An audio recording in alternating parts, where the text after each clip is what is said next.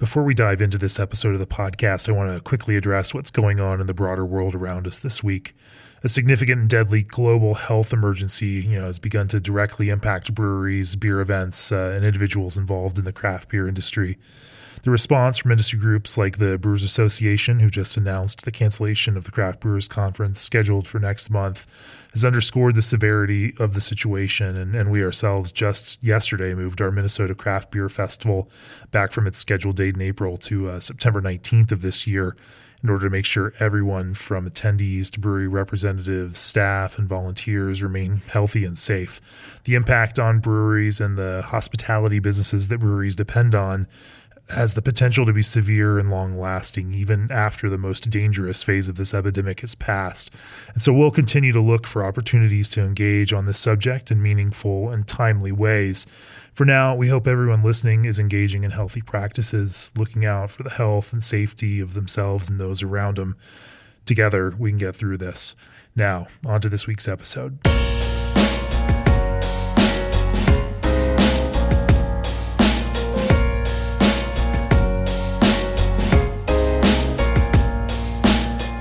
Welcome to the Craft Beer and Brewing Podcast. I'm your host, co-founder, and editorial director of Craft Beer and Brewing magazine, Jamie Bogner.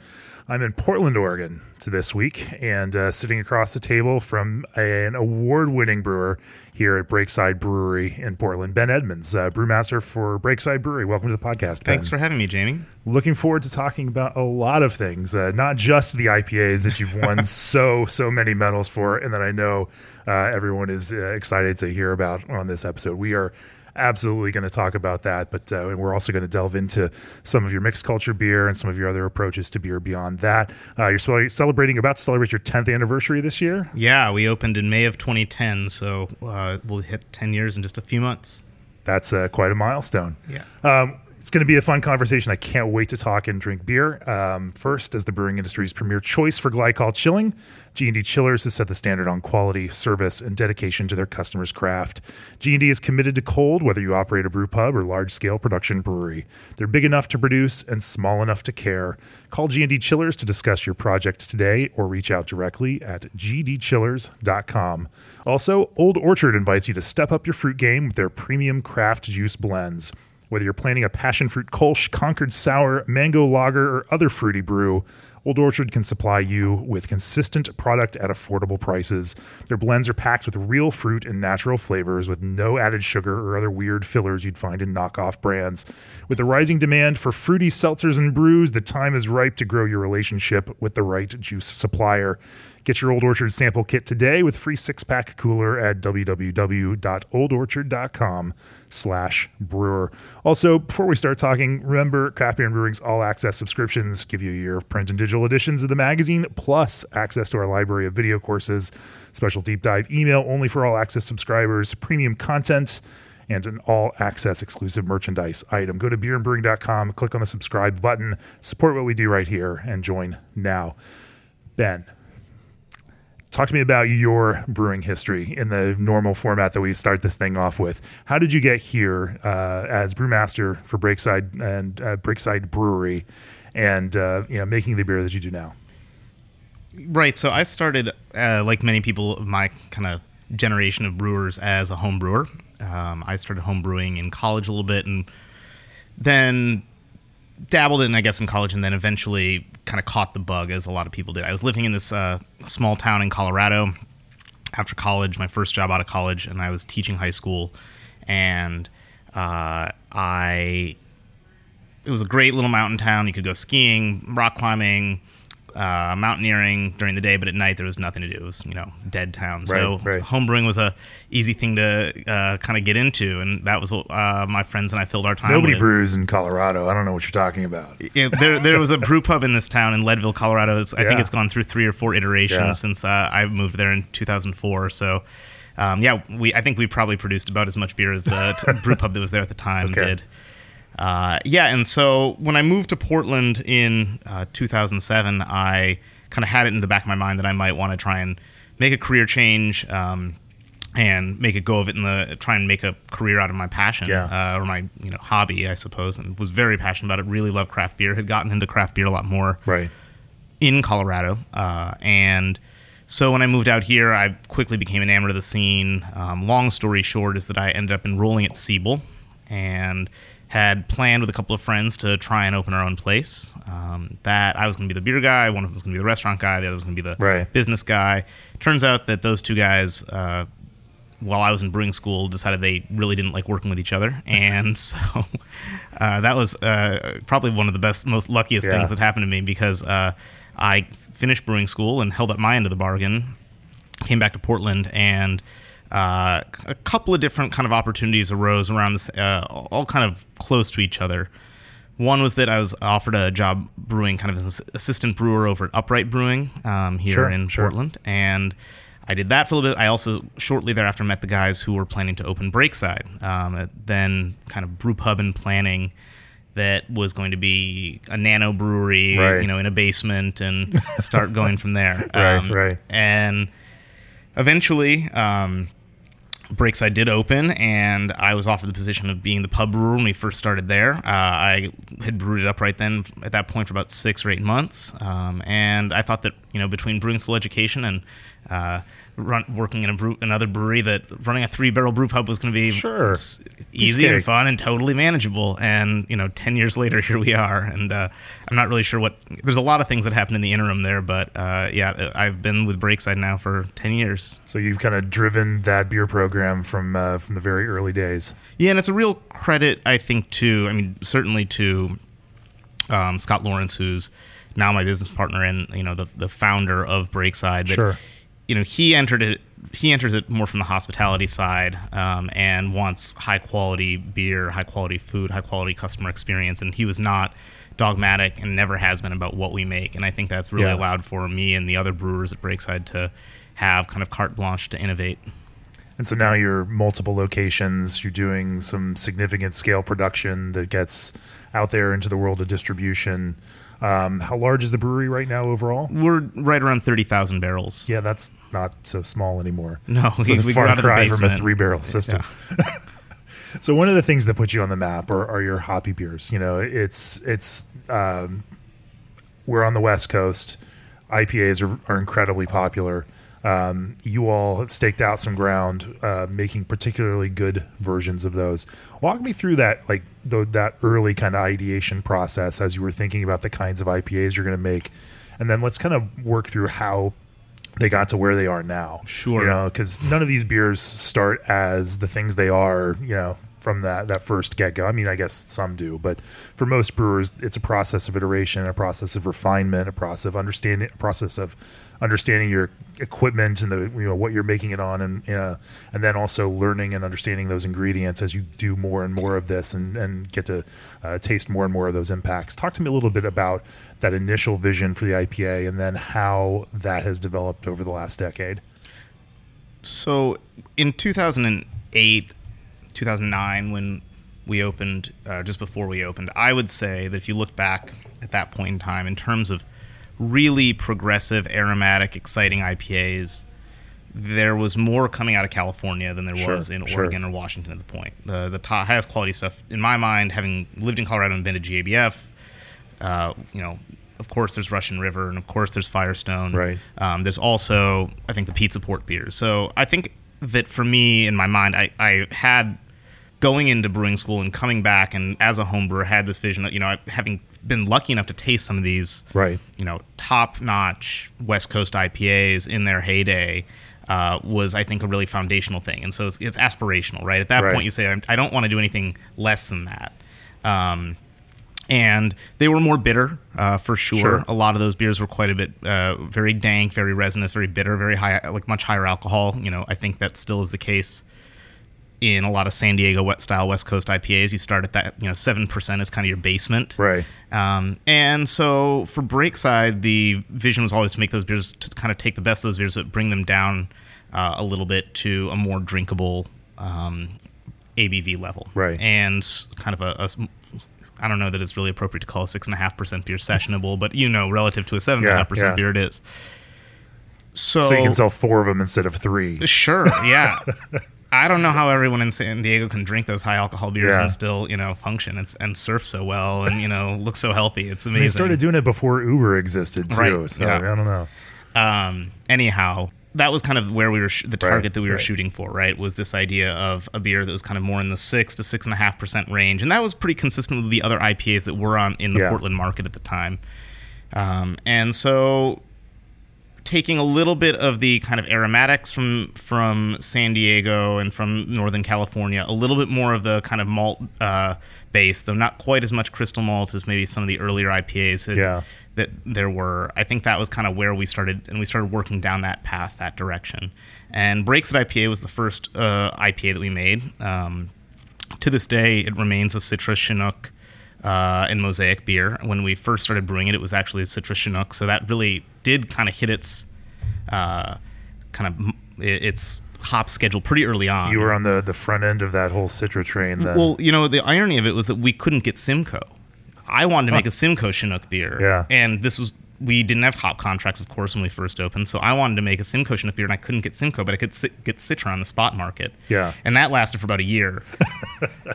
Until everyone else figured it out, too. Yeah, and then there was probably a year or so where, we were really scraping the bottom of the barrel. I think there were probably some batches of Breakside IPA that were like Fuggles and Northern Brewer, But finally our hop contracts kicked in, and we were probably one of the smallest brew pubs to have hop contracts, but we had Citra and Mosaic in abundance after that. And so Citra Chinook became kind of the foundation of that beer. I didn't really ever think about it until, this was never intentional, but I think it certainly is reflected in my preference, and also Jacob Leonard, who's our director of brewing operations, has been with Breakside for nearly 8 years now.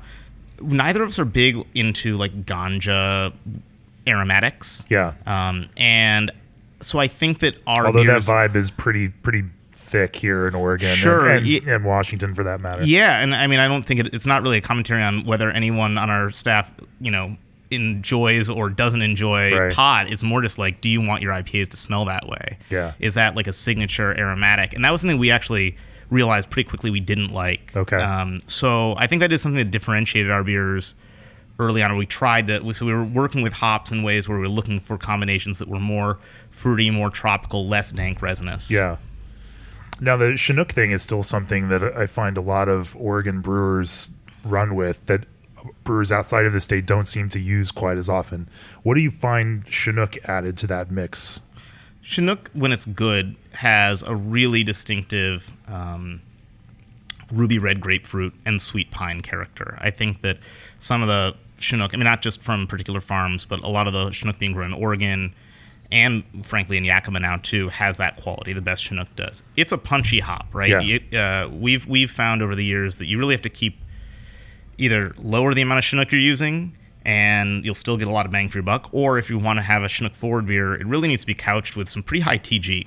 Yeah. We actually do I like to call it a Northeast by Northwest kind of IPA. It's not New England IPA because it's not sweet, but it's hazy, and it's rich, and it's a Chinook forward beer called Thirst Trap. And it's definitely kind of our stamp on a hybrid of the two styles, but it's not juicy at all. It's not, it's very Chinook forward. But if you let that TG get too low in some Chinook beers, especially again Chinook heavy beers, I think that you get a lot of woodiness, a lot of cederiness. It's something that in Breakside IPA, it's actually within our kind of senior panel, is something we're very sensitive to.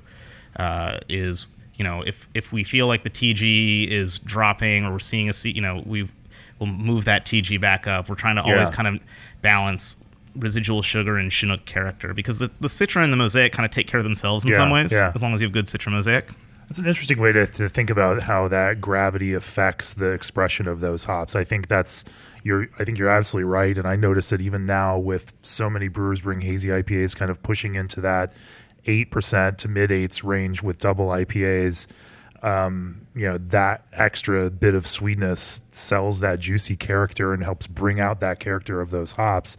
As a brewer, you want to be able to, get that character out of any beer along the ABV spectrum, but it doesn't always work that way. Yeah, and with all due respect to the brewed IPA as a phenomenon, really, in my mind, the only interesting part of it novel part of it from a flavor profile point of view is that it makes me at least think about how different hops present themselves in a very, very low sugar environment. You know, that's kind of the most interesting piece of it.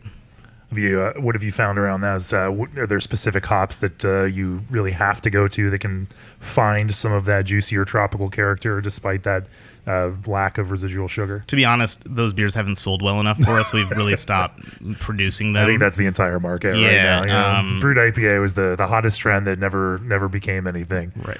Yeah, we'll share some blame for writing about it and promoting it. But you got to try. You mentioned pulling caramel malt out of it as you do it, and that's certainly a trend that has been accelerating over the last 5 to 7 years. Both for the oxidative reasons that pulling some of those malts out certainly helps stabilize these beers over the long run and reduce oxidation, but it also kind of amplifies this brightness to the hops character that kind of differentiates from that older pale ale kind of approach that did that people were really firm with. It was almost this new generation's break with that generation of the past. Talk to me a little bit about how you envision this malt bill and how the malt and those hops work together as a result of it. So when we first started making Breaksit IPA in 2000, I want to say the very first batch was probably end of 2010 or beginning of 2011. It was C40, Munich, 2-row, and I believe some Carapils. And the C40 was probably about 8% of the grist at the time. Fast forward 10 years, and there's no C40 in the beer, but there is a good bit of C20. And for a long, long time, including the times when it won at GABF, the beer had C40, C20, Munich, and 2-row. And now it is just Munich, 2-row, and C20. So we do actually keep some crystal malt in there. Yeah. Though I don't think there's a single West Coast or East Coast kind of hop forward beer that we make at this point where there's anything darker than a 20 Lovibond malt. Is that just for color reasons or flavor reasons or for functional reasons? All of the above. I think that it adds a little bit of crystal malt, does add a really pleasant hue to a lot of these beers. It takes it from potentially being, especially if you're talking about a hazy beer, I think goes from that kind of chicken stock like character that you risk sometimes. And that's fine. I mean, we have a beer across the table there that has, effectively that hue. But I think a little bit of an orange hue, a copper hue is really pleasant. Structurally, I think it does add some non-fermentability, and that's an important piece of these beers, depending on what sort of hop load you're trying to include in there, what types of hops. Again, if you're trying to include some of the Chinook, you get all the best of Chinook, but you get the roughest parts too. So you have to work with that and find ways to counteract it. What do you find is that kind of ideal final gravity spot for these? It really varies for us. I would say we're talking about West Coast. Yeah, if we're talking about West Coast IPAs that are in the kind of the Breakside sweet spot of like the 6 to 6.4 range, typically we're between like 2.3 and 2.7. Okay. Yeah, we're not. We don't go below 2, or really try and not ever go below 2. Yeah. Just as we plan recipes, those beers tend to be too dry, too thin. If we were making 7% IPAs, kind of like, Evan Price was on the show recently and talked about this with Green Cheek, where it's, he's getting those beers very dry, or like the guys at Comrade doing the same thing. They make very dry beers. Right. I think that we would have to just compose the beer differently. So a lot of it, I don't think it's necessarily a right answer. Sure. But for us, the way that we do some other things in terms of water profile, in terms of malt composition, in terms of hop loads, I think that for us, that 2.2 to 2.7 is that sweet spot. Yeah. I never want anyone to give me a pronouncement about how all things should be. All I ever want is to know how you do it. Yeah. And I think that everyone is just trying to find that perspective. It's not that they want to do the same thing. It's just interesting to hear, how you create that kind of balance in what you do. From that malt perspective, you mentioned 2-row Munich. Are there some particular varieties that you like more than others that kind of add some of that character that helps, hold that beer up? Our silo malt is Great Western 2-row. That's pretty much the foundational malt that we use in all of our West Coast beers. They malt it just across the river here in Vancouver, Washington. It's a really clean, neutral base malt, moderately high protein, but not over the top. Yeah. So a really clean, easy to use and friendly base malt. As far as Munichs go, we mix it up. We like Weyermann Munich 1 quite a bit. We use a lot of Great Western Munich malt. Baird's Munich we bring in by the container load and use that as kind of the only malt other than 2-row and Wanderlust. Okay. So there's a handful of other, and we'll use Simpson's Munich, which if I recall right is a little bit darker. But those are kind of maybe the 4 that we rotate through the most. There are some other ones that you'll see in our recipes from time to time. Sure. Because you're a brewer and you like to have fun and try some new things here and there. We try and streamline, but you know, there's always a stray bag of something here or there in the warehouse. Yeah. Speaking of streamlining, talk to me a little bit about yeast. Are you all public about the yeast strain that you use in your West Coast IPAs? Yeah, it's a 001 beer. Yeah. Okay. It's just some straight. Yeah. Okay. When you talk about water treatment, you're certainly trying to kind of heighten that that sharpness and definition in it. Is there anything special to what you do about that? I don't think there's anything in particular that's like that unique that we do. I mean, we moderately Burtonize the water. Yeah. As far as sulfate to chloride ratios go, 2-to-1 to 5-to-1 is kind of our sweet spot. I don't think it really changes hop flavor at all, or it doesn't do much to enhance hop aroma. I do think it promotes drinkability. Yeah. I know that some people really prefer a chloride-forward beer. That's on our West Coast IPAs. That's just not how we roll. Right. And for us, just a little bit of that and a little more gypsum or a little bit more sulfate, I should really say, to chloride is important. We also, it's interesting, we have 2 pubs in Portland and 1 down our production breweries in Milwaukee, Oregon, which is the first suburb south of town, and that's on a different municipal water supply. Okay. So when we built this brew pub that we're sitting in, which is our Slabtown pub, which is kind of our hop experiment, our hop lab, as we call it sometimes, we started making beers here and realized, even though we were Burtonizing for gypsum, for sulfate and chloride, that we were missing something. The beers were coming out a little bit soft, and Portland water really has very little salt in it and mineral content in it at all. Our water down in Milwaukee is quite high in bicarbonate. It's quite hard water, alkaline water. And so we, just as a matter of course, to try and flavor match, started adding a little bit more chalk into our beer here. And I think that's become part of our flavor profile here now, too, that we really like, mainly to flavor match between R&D recipes and production recipes. But I would suggest to anyone who hasn't tried it before that if see what adding a little bit of calcium carbonate into your hoppy beers can do on your West Coast IPAs. I'm going to talk. The next big question is more of a theoretical and an abstract question, and that's how you go from making these beers to dialing in beers that have such an impact in kind of competition.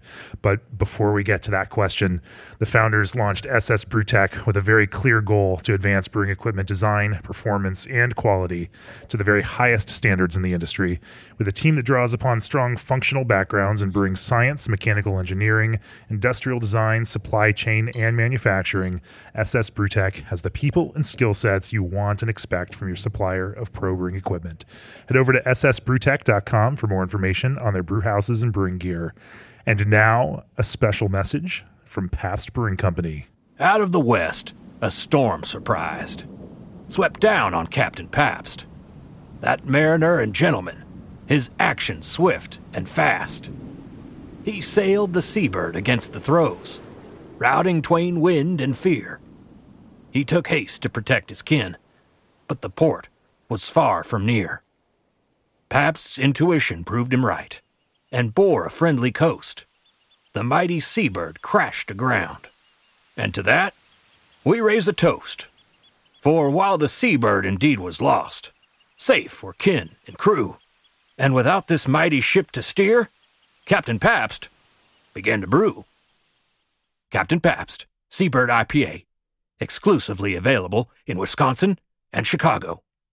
So talk to me about this, the kind of the je ne sais quoi, the kind of the element that doesn't get accounted for in recipes, and even in that thing that takes a beer from being a good, solid seller to being that thing that gets elevated as a paragon of IPA in the world of brewing. When we talk about beers that we enter in competition, and it doesn't just apply to our IPAs, but I think about the thing that I like about competition is that I think I've learned over time that the beers that win, the beers that advance, are the beers that are the most pleasant. And they're the most pleasant to a very discriminating group of judges. As someone who judges, GABF, other competitions, I see it as, within the purview of the style guidelines, there's going to be 12 beers in front of us. Obviously we can't go rogue and ignore the guidelines, but we're going to find that the beers that are going to advance are the ones that are the most pleasant to the most people. And if you can shave your beers in ways that are optimizing for being the most pleasant, they're going to do well. And obviously there's a lot more to it than that, but I think that's fundamentally our philosophy on this. Like, is this pleasant to everyone at our table?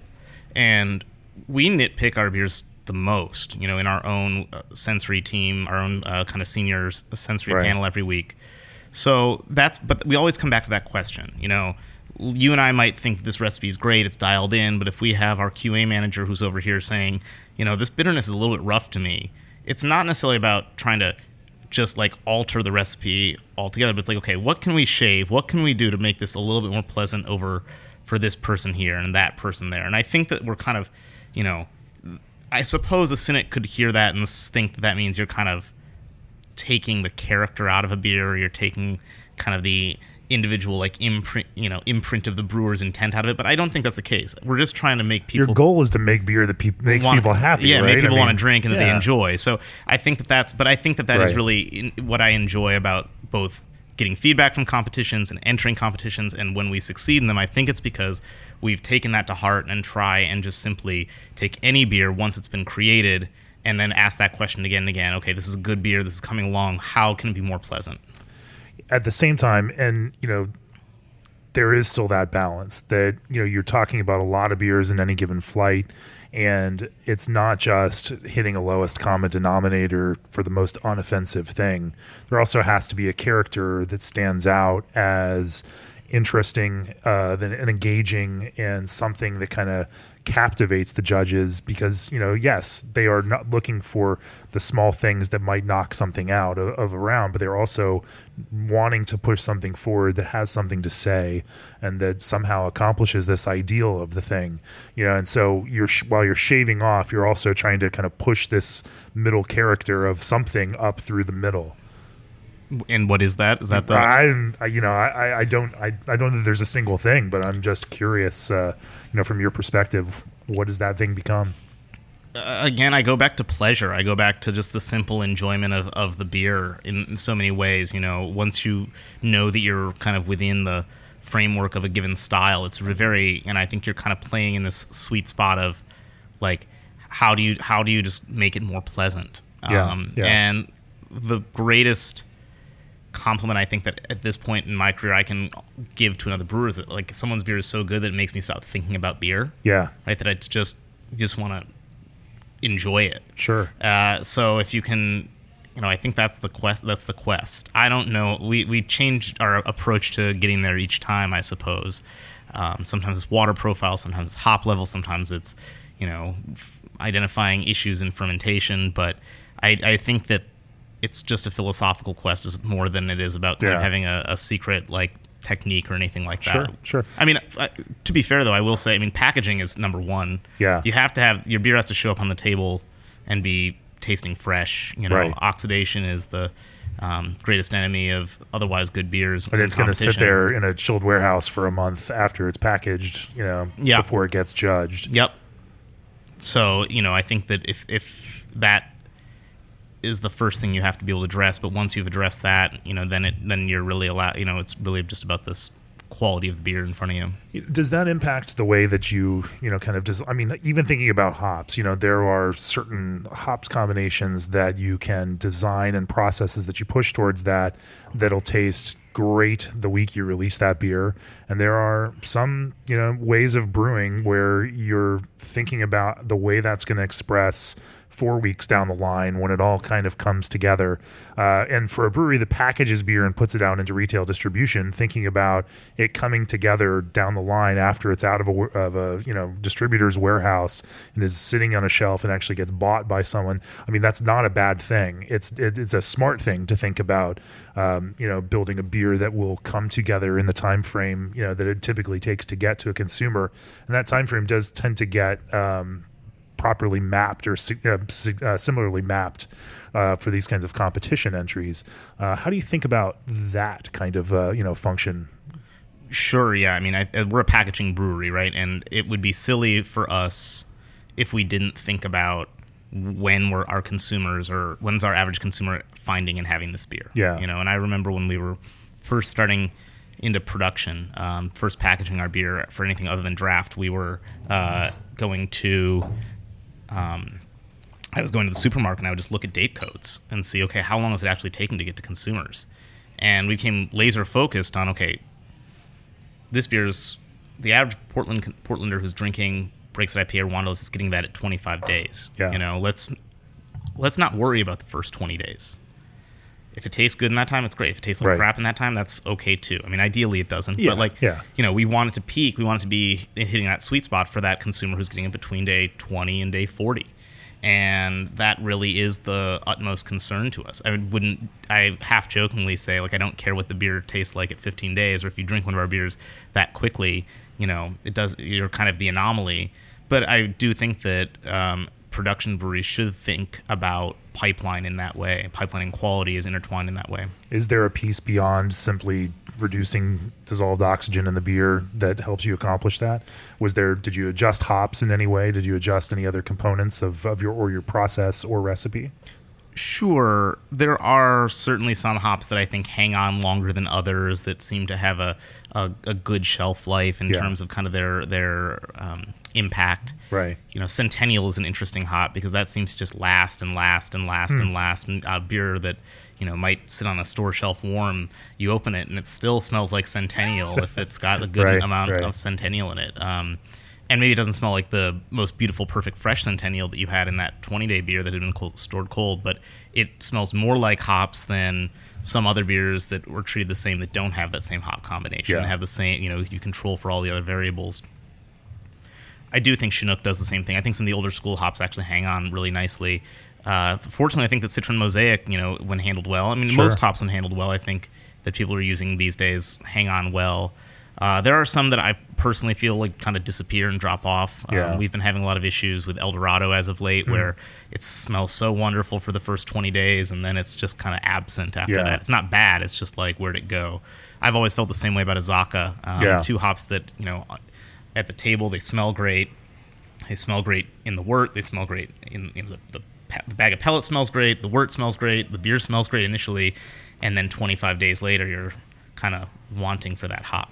So those become pub brew only or draft only, in your local spot kind of beers? Well, see, I maybe it's just the way we brew, but I thought that we would figure out when we opened a brew pub that was supposed to be hop focused how to make our hoppy beers taste better at day 1, but we don't. I mean, they still taste better. I swear they always taste better at day 15, day 20. And we're pretty old school in our selling practices. We don't filter centrifuge, but we do.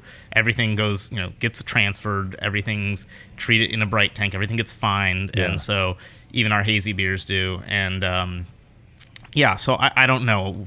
Despite trying to make our beers be kind of better, younger, we've been unable to do that. But fortunately, the flip side, we've, I think, made our beers last longer, better. Makes sense. Let's talk about one of the interesting things I think you have, and we're drinking Wanderlust IPA now. You have 2 almost flagship IPAs now that are pushed out there into production with different characters to each. Yeah. How did you envision, now that you had Breakside IPA and you've won medals for it, this other IPA that was somehow important enough to you and a different enough flavor profile to create a different idea of the beer? How did you envision that one and then start pushing this one forward? Yeah, well, historically, Wanderlust actually came online before Breakside IPA had ever really taken off. Okay. It was 2013, and we had limited hop contracts, and we couldn't. Breakside IPA was doing well, but there was only a certain amount of IPA that we could produce that year.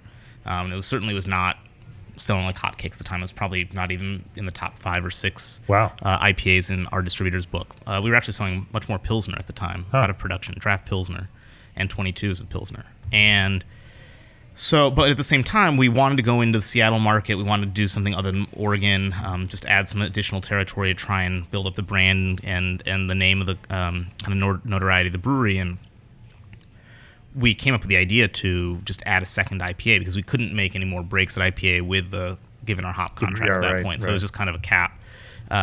And so Wanderlust was developed out of that effort. Oddly enough, we had a lot of Mosaic that we weren't using at the time because we just didn't have a home for it yet. We'd contracted because it smelled awesome at some CBC way back when. And I was fortunately chased our sales rep down in the hallway and said, I want to sign a contract for as much of that as I can get. And we weren't using it. So Wanderlust was born from that idea. And it really is, I think, if Breaks at IPA, at least in its earliest iteration, maybe less so now, was kind of cut from a little bit of that backward-looking, late aughts type IPA. Wanderlust, I think, in a lot of ways was kind of one of the first Oregon IPAs that moved kind of forward in really getting rid of all the crystal malt, being a Mosaic forward IPA. It's Mosaic, Amarillo. There's a little bit of Summit in there, which we tell people that, and they think we're crazy, but there is Summit in that beer. There's a lot of Cascade in that beer still, too, and a little bit of Simcoe as well. But it's always been kind of a Mosaic forward beer. I think there's something to that kind of use of classic hops that makes them feel familiar while you're still pushing forward.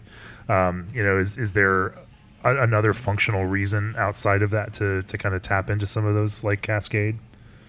I agree that it's anchoring the beer in familiarity. Jacob Leonard, again, our director of brewing ops, he always likes to talk about it as kind of the just classic flavors or this base that you can riff off of. Yeah. And that when you start using beers, and that sometimes when you make IPAs or hoppy beers that are, all Southern Hemisphere or all Citra Mosaic, and maybe that's different, now. Maybe Citra Mosaic and Simcoe are the new holy trinity, right, of hops. So they're classic enough. But like for a long time there, if you didn't have Cascade or if you didn't have something like a little bit more C hop old school, it just didn't quite taste like IPA still. So we've always used those hops because I do think they anchor the beer in something very classic and very identifiable. It's like this warm blanket that just, wraps around you and makes you feel like this is the way it's supposed to be.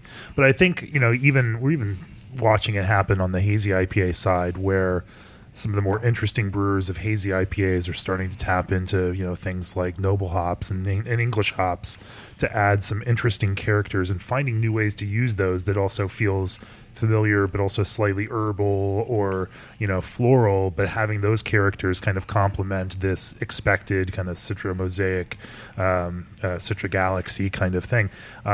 At the end of the day, to keep it interesting, you've got to do something different. If everyone's making the same Citra Mosaic IPA and on the hazy side, it gets pretty boring pretty quickly.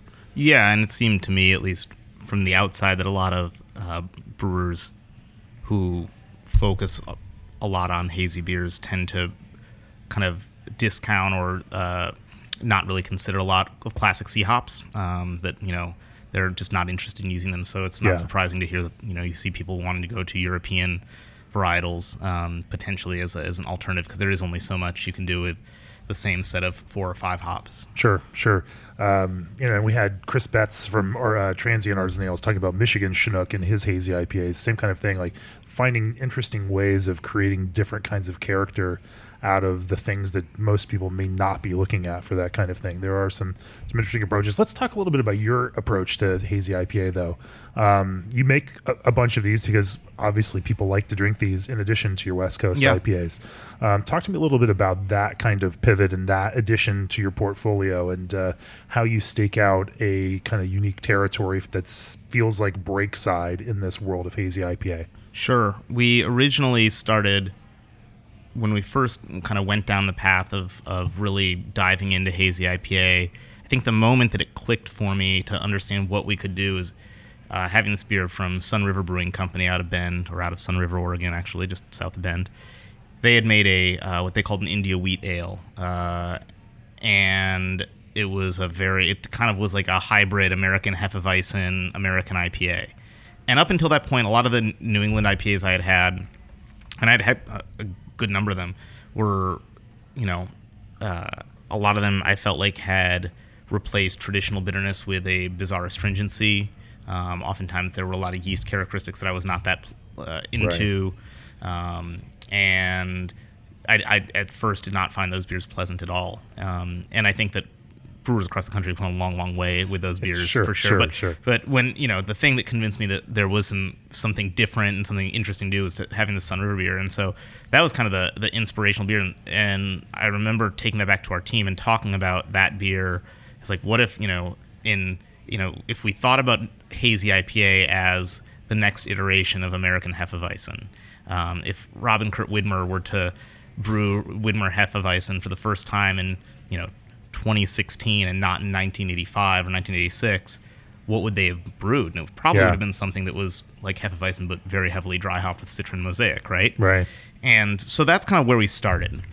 And I actually think to this day that if you basically do that formula where you make a good kind of a stronger version of American wheat beer with a lot of wheat and use a good healthy dry hop, you can end up with a pretty decent attack on that style. And you can almost look at, in some ways I think that like Three Floyd's Gumball Head wheat beer was one of these kind of progenitors of this entire style that, think about that beer back in the day.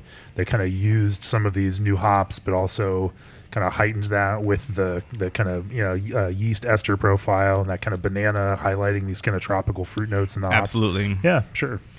And as we have advanced in our kind of production of those beers and, understanding the beers, tasting other people's versions of them, our thinking on the whole style has definitely evolved.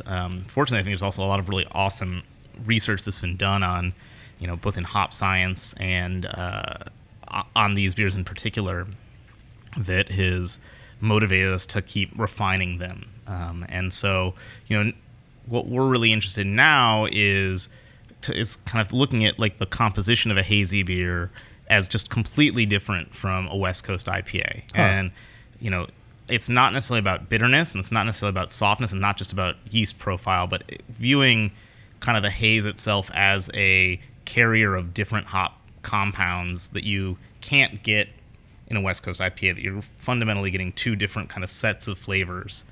And, there are, as I mentioned before, some hazy IPAs that we make that I would consider more West Coast in the sense that the way the hops present are it's more pellety, it's more West Coasty, and it's less of these kind of I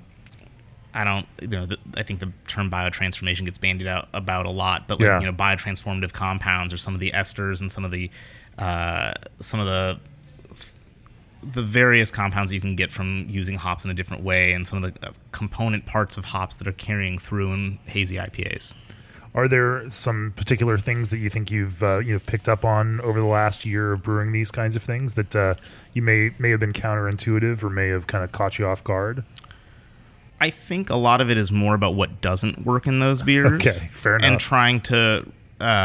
trying to identify how to maximize kind of the perception again of like a juiciness or a sweetness, like as opposed to a kind of pellety, more West Coast style.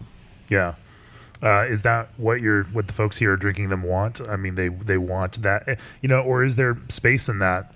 Talk to me a little bit about how you build that kind of West Coasty character into some hazy IPAs. A lot of it, I think, is just well, you can start with bitterness. Let's start there, right? I mean, I think just people in Portland still do like bitter, more bitterness than I think you see elsewhere in the country. Yeah. Our customers want a beer with a little bit of firm bitterness, and part of that's, it's the home of Northwest IPA, and you have a lot of customers who for 20, 30 plus years have been drinking these beers this way.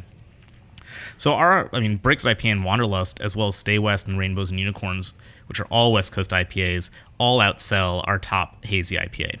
And I think that if you went around town, other than maybe Great Notion, who really just focuses exclusively on those beers, I don't think you're going to find anyone in Portland who's not selling more West Coast IPA than hazy IPA right now. Yeah.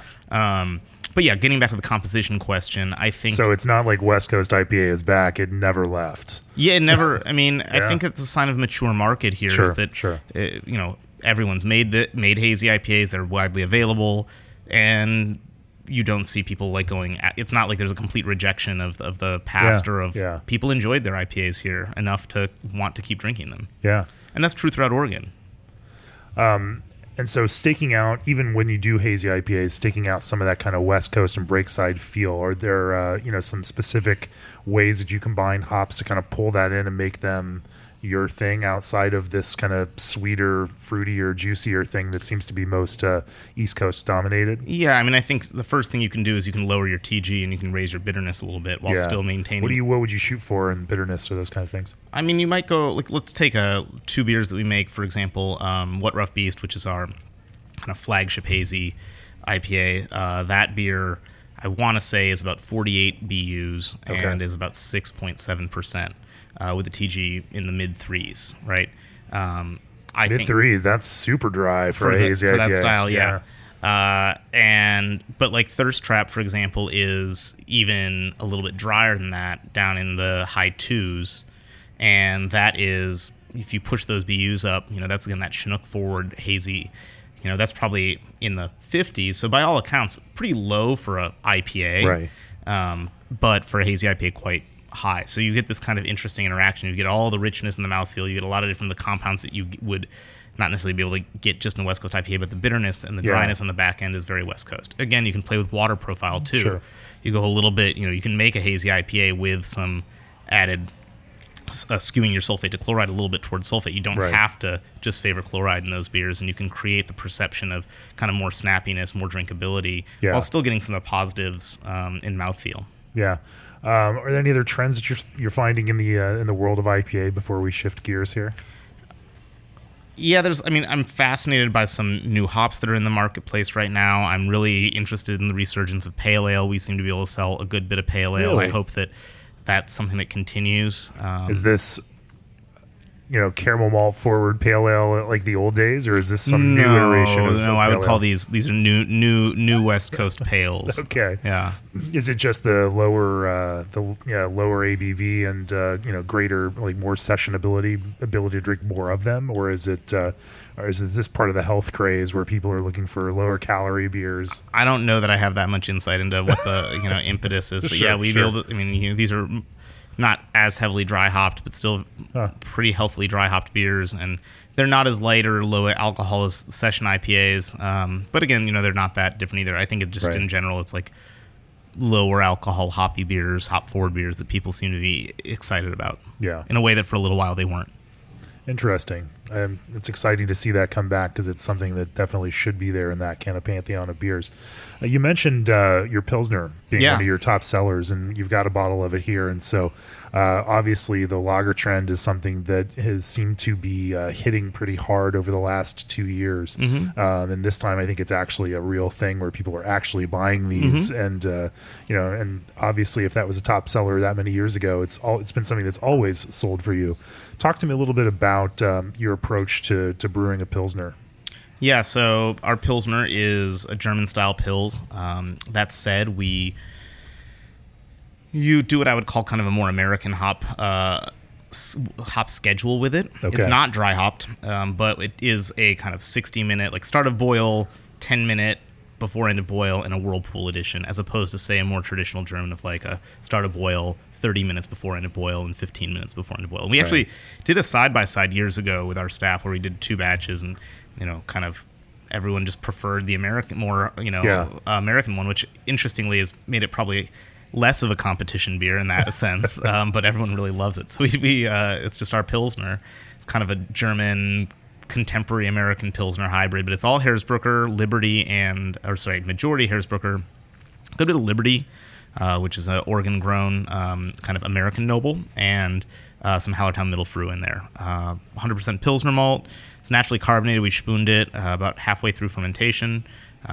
We ferment in 120 barrel tanks predominantly. We occasionally do 60 barrel batches, but because of that tank geometry, there are some considerations as far as what temperature we have to be at to spoon, doing diacetyl rises, some production considerations. So we typically go in at 48 degrees, ferment at 50 degrees, and then we'll do a VDK rise about 50% of the way through fermentation to a 57, and then we're spooning just after that. And usually that gets us to the beers to about 2.4 in 120 barrel tanks, or 2.2 is probably closer.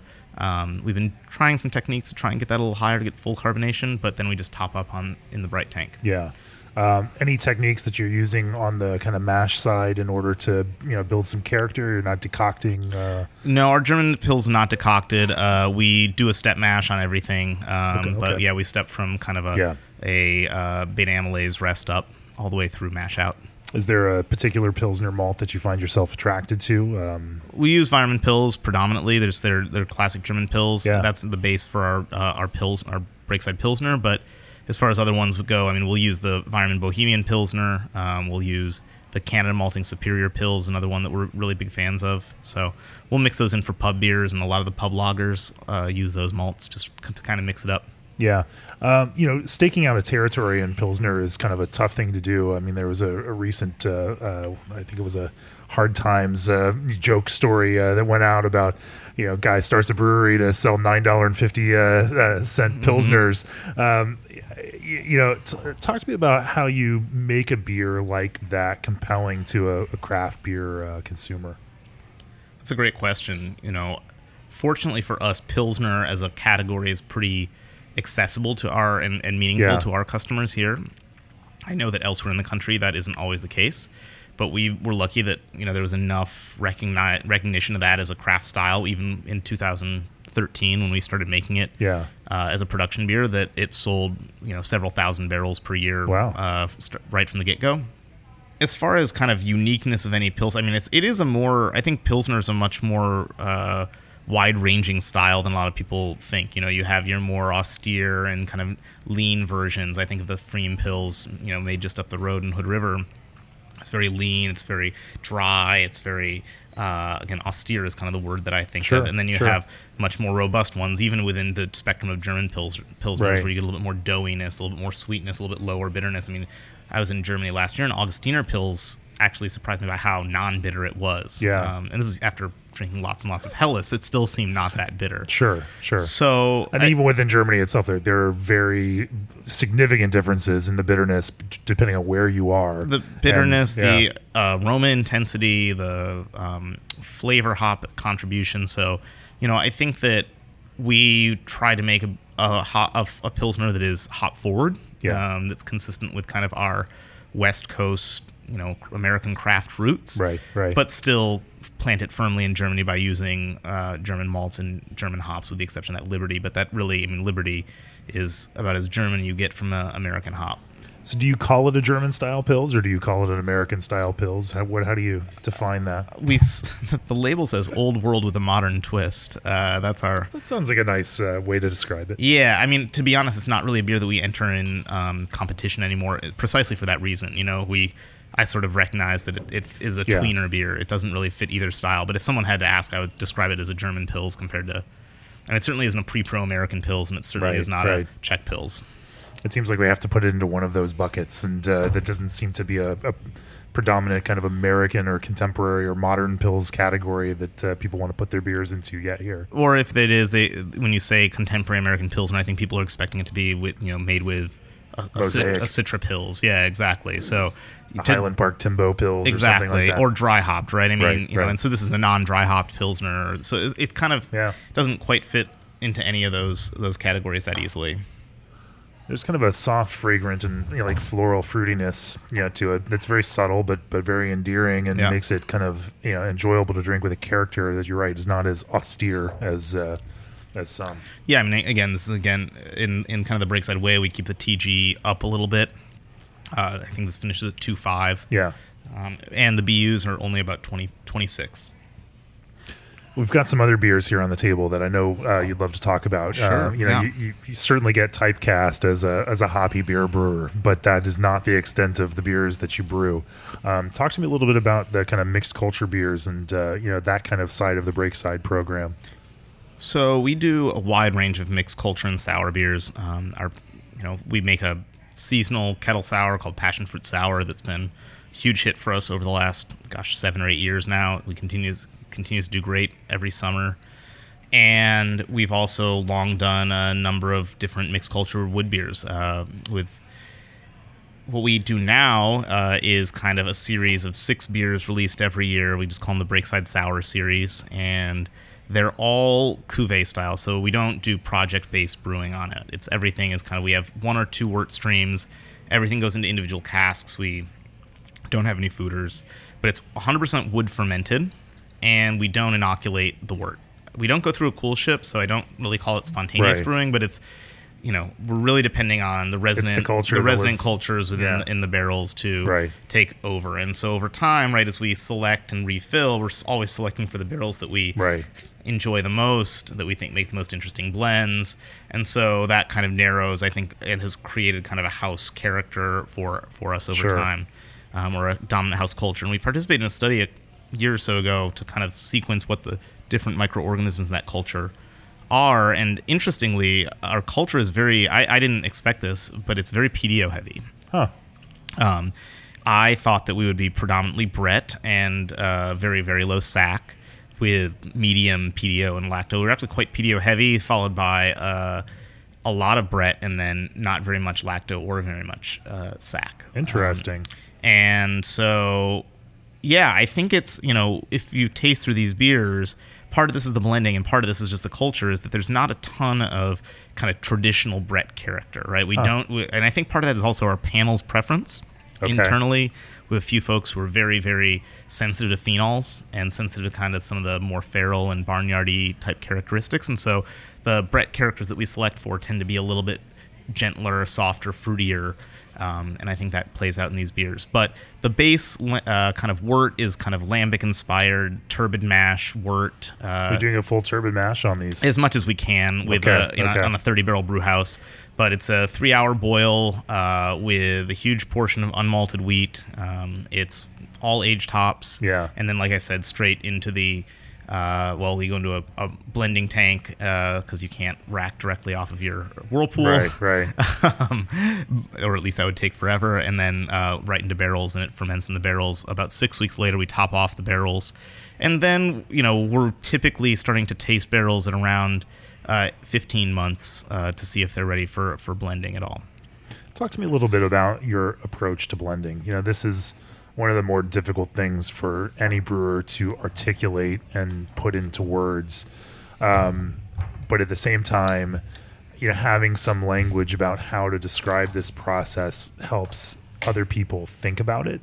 There is that, that kind of taste to language connection that can be hard to accomplish. But as you are tasting through, barrels and this kind of raw product that's coming out of those barrels and thinking about how to construct a blend, kind of walk me through that thought process. It starts with a goal, right? There has to be some form of goal. You can't just go into a blending session and say, let's see what tastes good, because you'll be there forever and you'll argue, and it's very difficult to figure it out.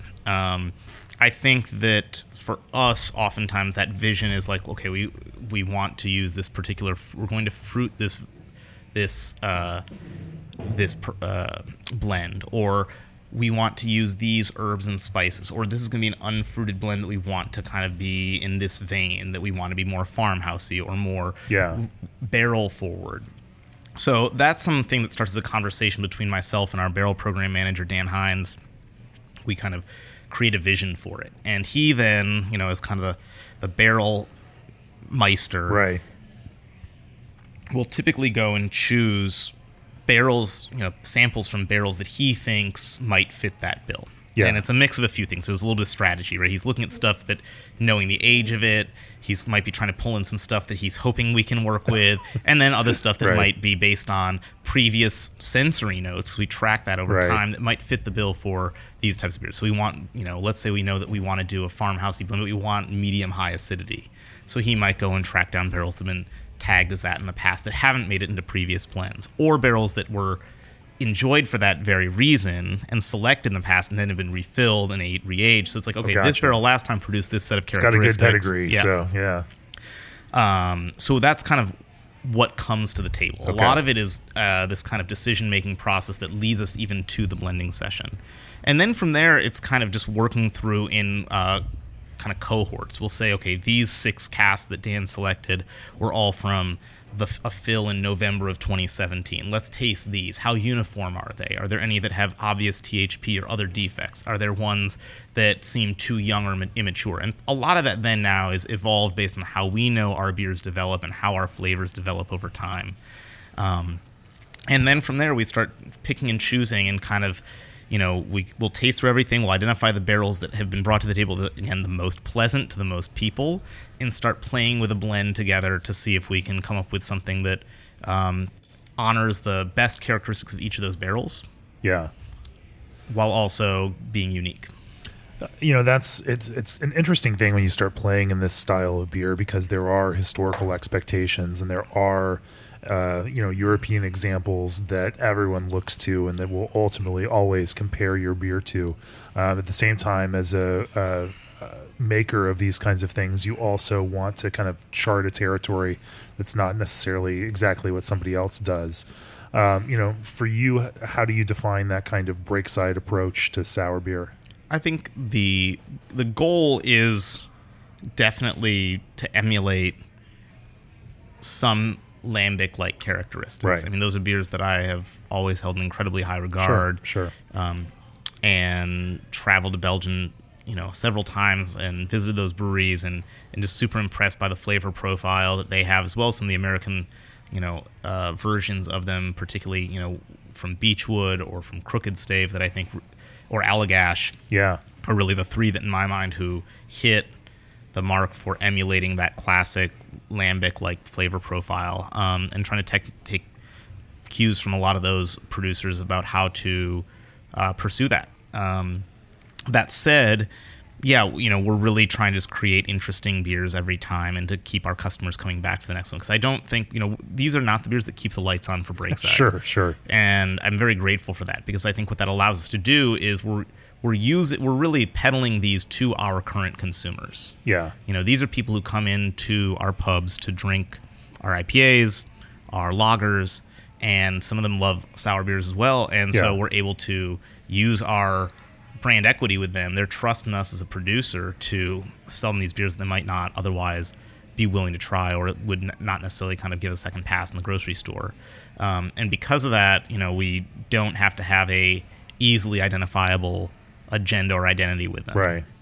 And kind of balancing, when I taste these, there's a light funk to it and a light acidity. These both they seem balanced, definitely towards that lighter side of both of these things. Yeah. And obviously we use balance as this kind of catch-all term, and everyone has their own definition of what balance is. But balance can happen at a lot of different pegs along the rung there.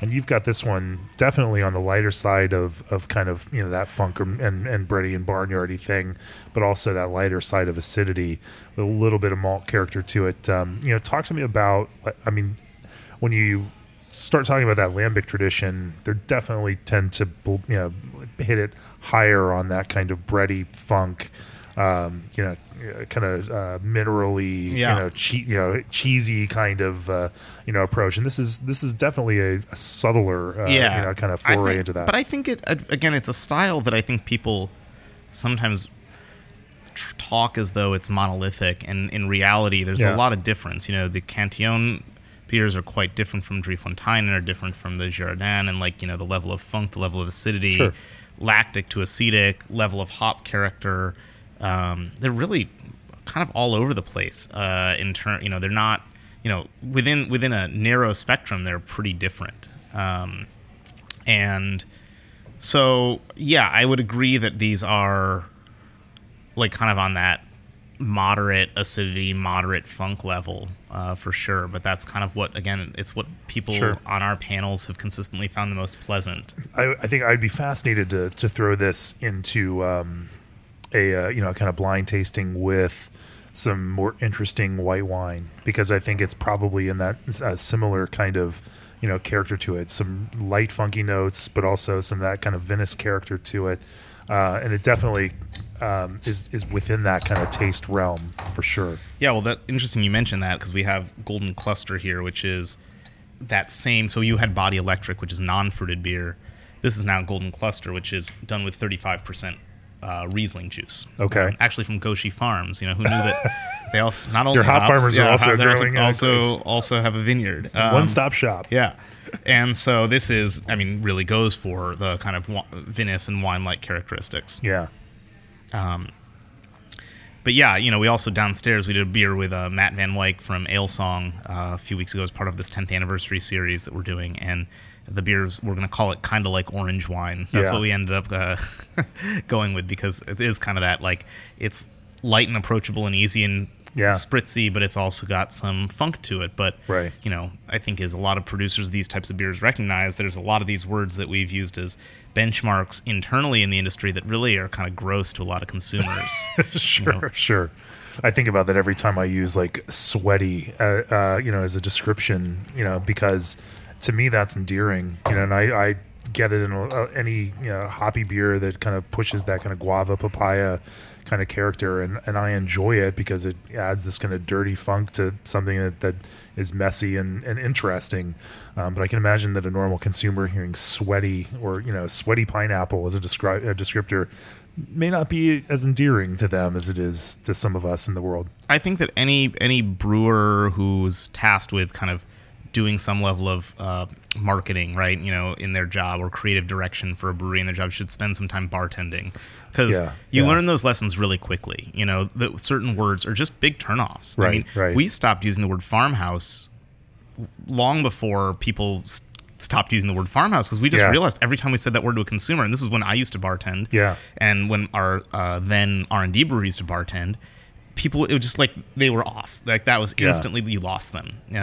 And maybe in a different place and different time, it would be more effective. But for us, that was just it was a really eye-opening moment. And there's a lot of those words. Sweaty is certainly one of them. Onion, allium. Any of those kind of savory hop notes. Or we try and do everything we can to scrub them for the way we talk to customers, even if we use them internally, because they're meaningful for the kind of common vernacular of brewers. Right. For a brewer, that provides some balance to some other character here, and it creates this thing that makes sense for a consumer.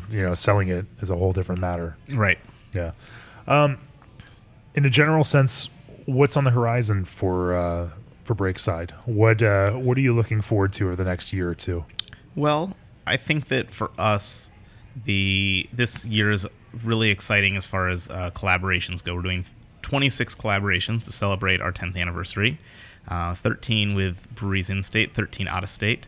All the out-of-state ones are going to package. All the in-state ones are draft only. So over the course of the year, it's probably going to be close to, it's not a huge part of what we do, but it'll probably be 2,500 barrels of these collaboration beers coming out of production. So we're bringing them all here at the Slabtown Pub initially, and then scaling them up. So the first one, we did one with Cloudburst Brewing up in Seattle, and then Fremont. We have that on the table here too. Those are two of the first out-of-state ones. We have one with the Rare Barrel that's coming up that's actually on tap here right now, but that has been brewed down in production. And then in-state, we started with a beer with Sun River, and then with Freem, and then one with Ale Song, and we have collaborations with Barley Browns and Upright coming up next, and a bunch of other of our really close friends in the industry. So that's really fun. I mean, for me, all of my to justify it to your partners and the CFO, and to say, hey, this is going to be good for business to go hang out and brew a bunch of collaborations with our friends. It wasn't. It was not a hard sell. It was, that was pretty. It was a pretty easy way to celebrate. But effectively, I'd say that almost all of my creative energy is oriented toward that in the year ahead. Yeah. So that's pretty exciting. As a company, we're now employee owned. So we did an ESOP last year, which is really fun for, I think, our entire team. I think it's building a lot of loyalty, and hopefully will keep people for a long, long time. But, we're trying to continue to navigate the waters of a challenging industry right now where mid-sized breweries, especially breweries who are larger than us, are struggling. And I'm kind of a rah-rah champion of the mid-sized brewery. I think that I fear the retreat to tap rooms. I fear that we are giving up, we as an industry are too easily giving up shelf space that's been hard fought over the last 10 years. And, I think that mid-sized breweries, especially those that are committed to quality, can provide people with careers. They can provide people with a lot of benefits and pay better. I think that they're the breweries that in the next 10 years can push forward advancements in research and quality as some legacy breweries stumble a little bit. So I think that's a lot harder to do when you are a very smaller taproom brewery. And I love those brewers and love those breweries, but I'm also a staunch defender of of breweries like us who want to continue to engage in the fight in the retail sector. I think you have that there is certainly a point there that with that scale comes some ability to move the broader craft market forward and to contribute back to it, which you all certainly do. Well, and I'll just continuing on that thought. Yeah. I mean, I agree. I think that it's important. If like we make a draft lager every month, it's not Pilsner, right? We've got. We did Dunkel in December. Yeah. We've got Darkness Comes, which is our dark Czech lager out right now. We just released a Märzen, which I know it's not supposed to be in March, but we released it in March because I like drinking them in March. And we do a lot of other draft ones. And, I recognize that when we put 60 barrels of Märzen out into the trade, that's 60 barrels that's not going through our pubs. That's out in kegs to bars, that we're trading a little bit. We're asking for a little bit of withdrawal. We're taking withdrawal from our customers and asking them to trust us a little bit. But I think that's how you have to move the needle. You have to have breweries who have kind of the brand equity be willing to spend a little bit of that to push the needle with consumers to see if things work. And they don't always work. But if no one's doing that and we're just giving people more IPA every single time, I don't know. It may be better business, but to me that's a lot less interesting. And I don't know that it's good business over the long haul.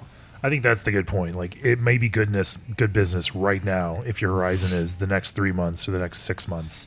Is it a good business if your horizon is the next 5 years or the next 10 years? And is there this kind of base of classic beer styles that should continue to exist, the breweries should continue to make and should continue to educate customers about? You can, from a brewery perspective, you can say, well, customers need to be better educated and they need to, understand this. But I mean, let's be honest, the major point of education, as much as we do what we do here at Craft Beer and Brewing and help try to, push that education agenda, most people that are drinking beer are being educated by the places that they're drinking beer at. Absolutely. And those breweries are the ones that are doing that kind of educating, in the bigger picture in aggregate, when it's expanded over that. And so, there is, I think it's interesting that you feel some responsibility towards that education process and making some of these things and familiarizing people with those. Yeah, it's. I feel like we've been very fortunate in the last 10 years to grow the size that we are, and we have a really awesome platform in our pubs, but also through our distribution network. And I think I want to. Use that to try and push for some, push beers forward that we wouldn't have risked 5-10 years or 5 or 6 years ago, and again, I recognize it still has to be, you can't go too far, right? We're not about to send out last year, this was actually, we screwed up. I sent it was only 30 barrels, maybe it was 60 barrels of a buckwheat Schwartz beer on that hit the market March 15th. And it just sat. It sat and sat. But, that was probably a misfire. And we've had a few other ones. But in general, I think that if you're a high quality, if you can produce these beers at a, high quality, and I would certainly never put us in the league of, elite lager producing breweries in this country, but we make a lot of lager. And I think we do a solid job on a lot of these beers, and I think we're doing a good introductory Vienna lager, a good introductory version, of a dark Czech lager, and that hopefully people enjoy that, recognize it, and then they're willing to try one again sometime in the future. Yeah. So what does success look like for Breakside Brewery? When will you know that you've achieved it, or do you feel like you have? That's a very difficult question. I'm kind of... That's why I left it for the last one. I'm a little, I'm always kind of a tinkerer and a little restless. I think that for us, though, as a company, it's defined by sustainability is, in perpetuity and quality of life for our employees. Our motto is seek and enjoy. Our number one core value here is for us internally is enjoy life at work and while you're away.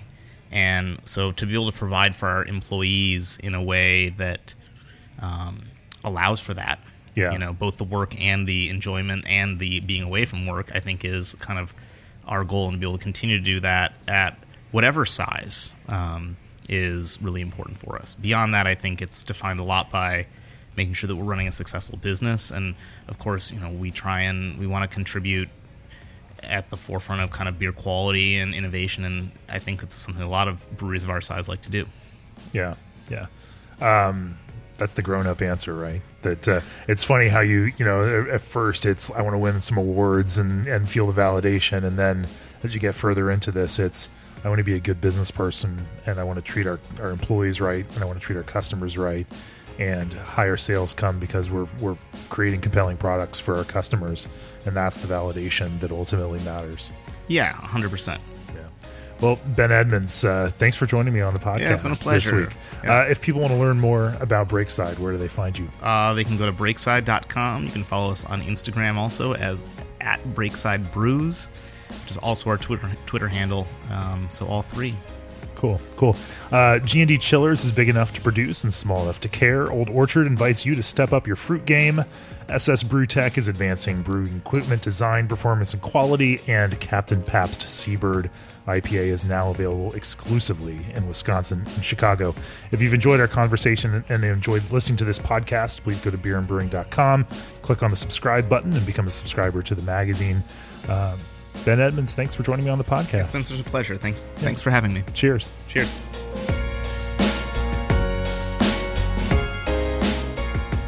This podcast is brought to you by Craft Beer and Brewing Magazine for those that love to make and drink great beer.